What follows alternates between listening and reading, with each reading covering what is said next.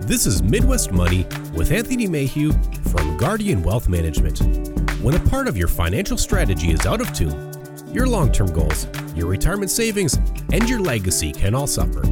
With over a decade of experience serving clients and families, Anthony provides his clients the information they need regarding Social Security, retirement income planning, wealth management, and much more. Listen in as we address your financial concerns and provide helpful strategies to put you on the path to achieving your retirement goals. And now here is Midwest Money with Anthony Mayhew. Hi, and welcome to Midwest Money, your weekly show that discusses topics and issues of Wall Street and how they relate to folks here on Main Street. Our show is meant to offer a common sense approach to understanding some of the challenges surrounding finances, investments, taxes, and of course, planning for retirement. Thank you so much for tuning in, and please remember you can subscribe to the show wherever you listen to podcasts. You can tune in and listen to the show on Spotify, Apple Podcasts, or even Audible. You can also check us out online at MidwestMoneyRadio.com, or you can find us on Facebook or LinkedIn. Feel free to call our offices toll free anytime at 877-797-4347. Folks, my name is Anthony Mayhew, and I'm excited to be here with you.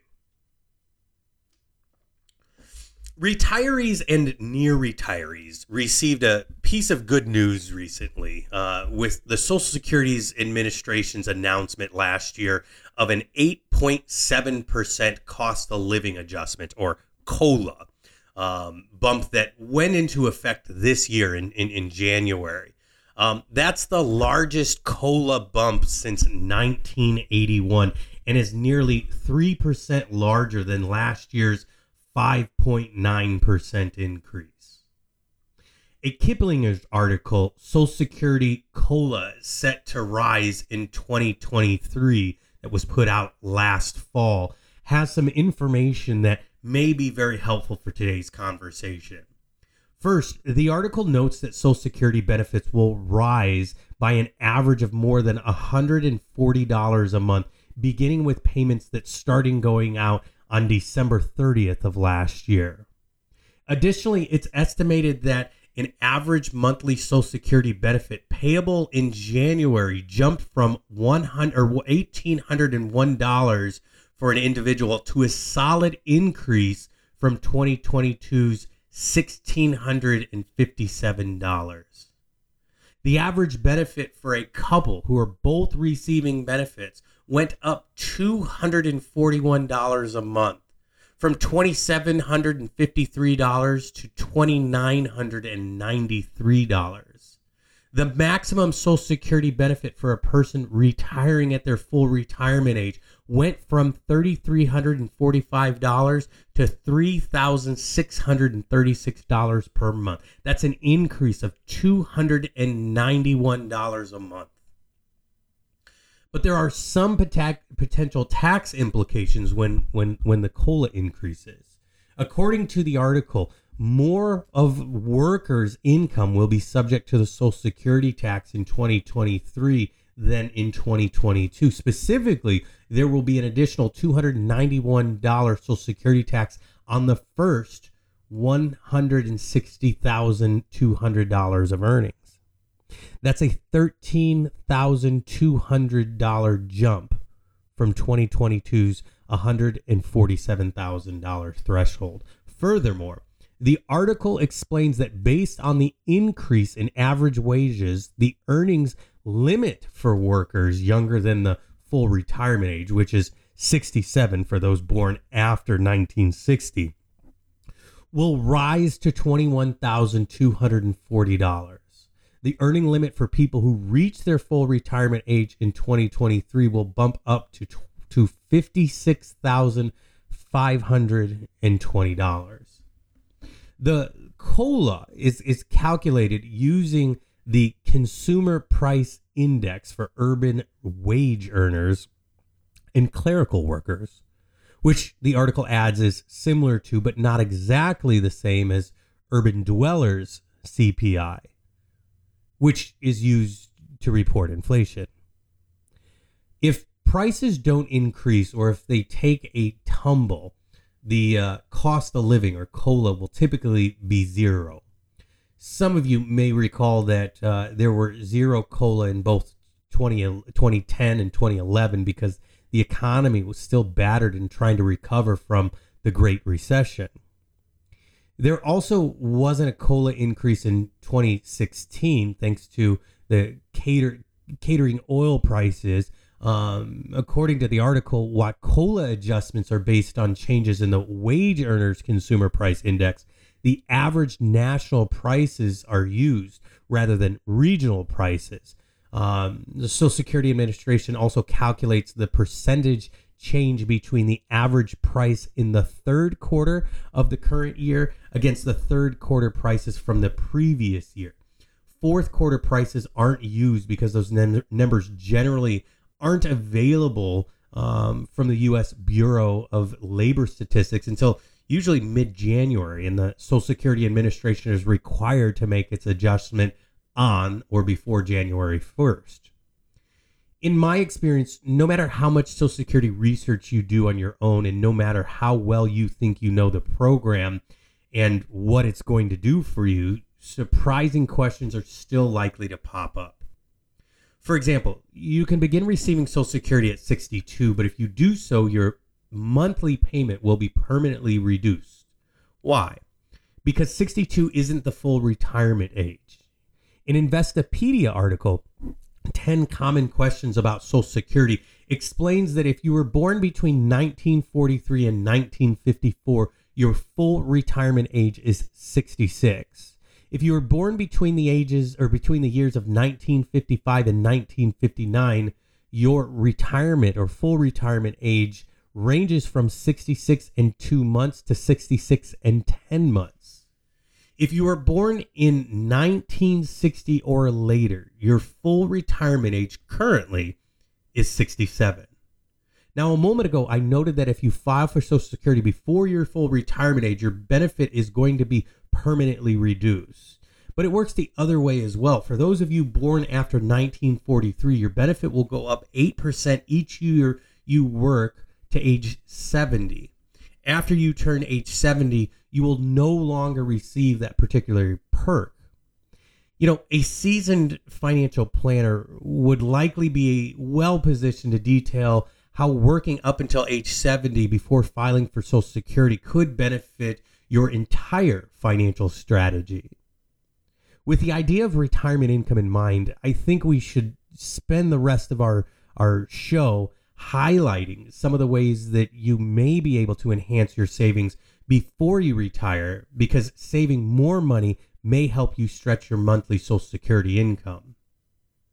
A Go Banking Rate article, 20 Ways to Increase Your Savings and Retire with Peace of Mind, has some interesting insights. The article's first piece of advice is to cut unnecessary spending as much as possible.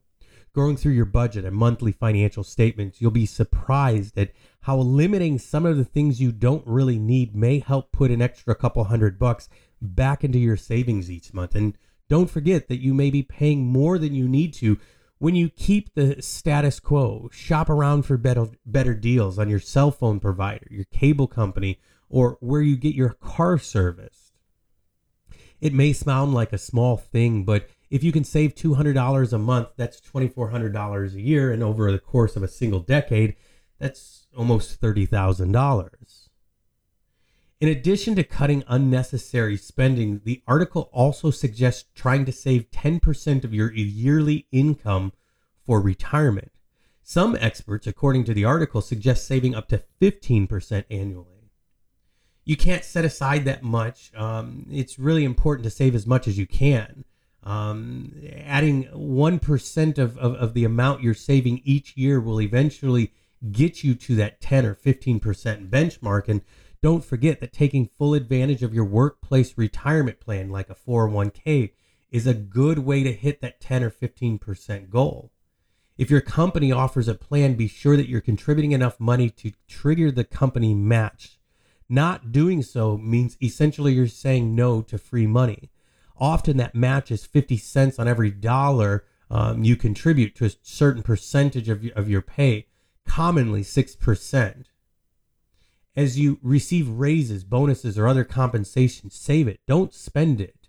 After all, you've already built an effective budget around what you're making before you receive an additional income. So you may not need to you may not need it day to day. So put that money in your retirement account rather than your bank account. It can sometimes be a mistake to treat every raise as an excuse to enhance your lifestyle. With a bigger house, a fancier car, or expensive clothes, slow down and ask yourself if you really need any of that stuff. Think about your future retirement and what having the cash to do with what you want and visit the places you want to visit. How does that mean more to you, and what are you willing to sacrifice now?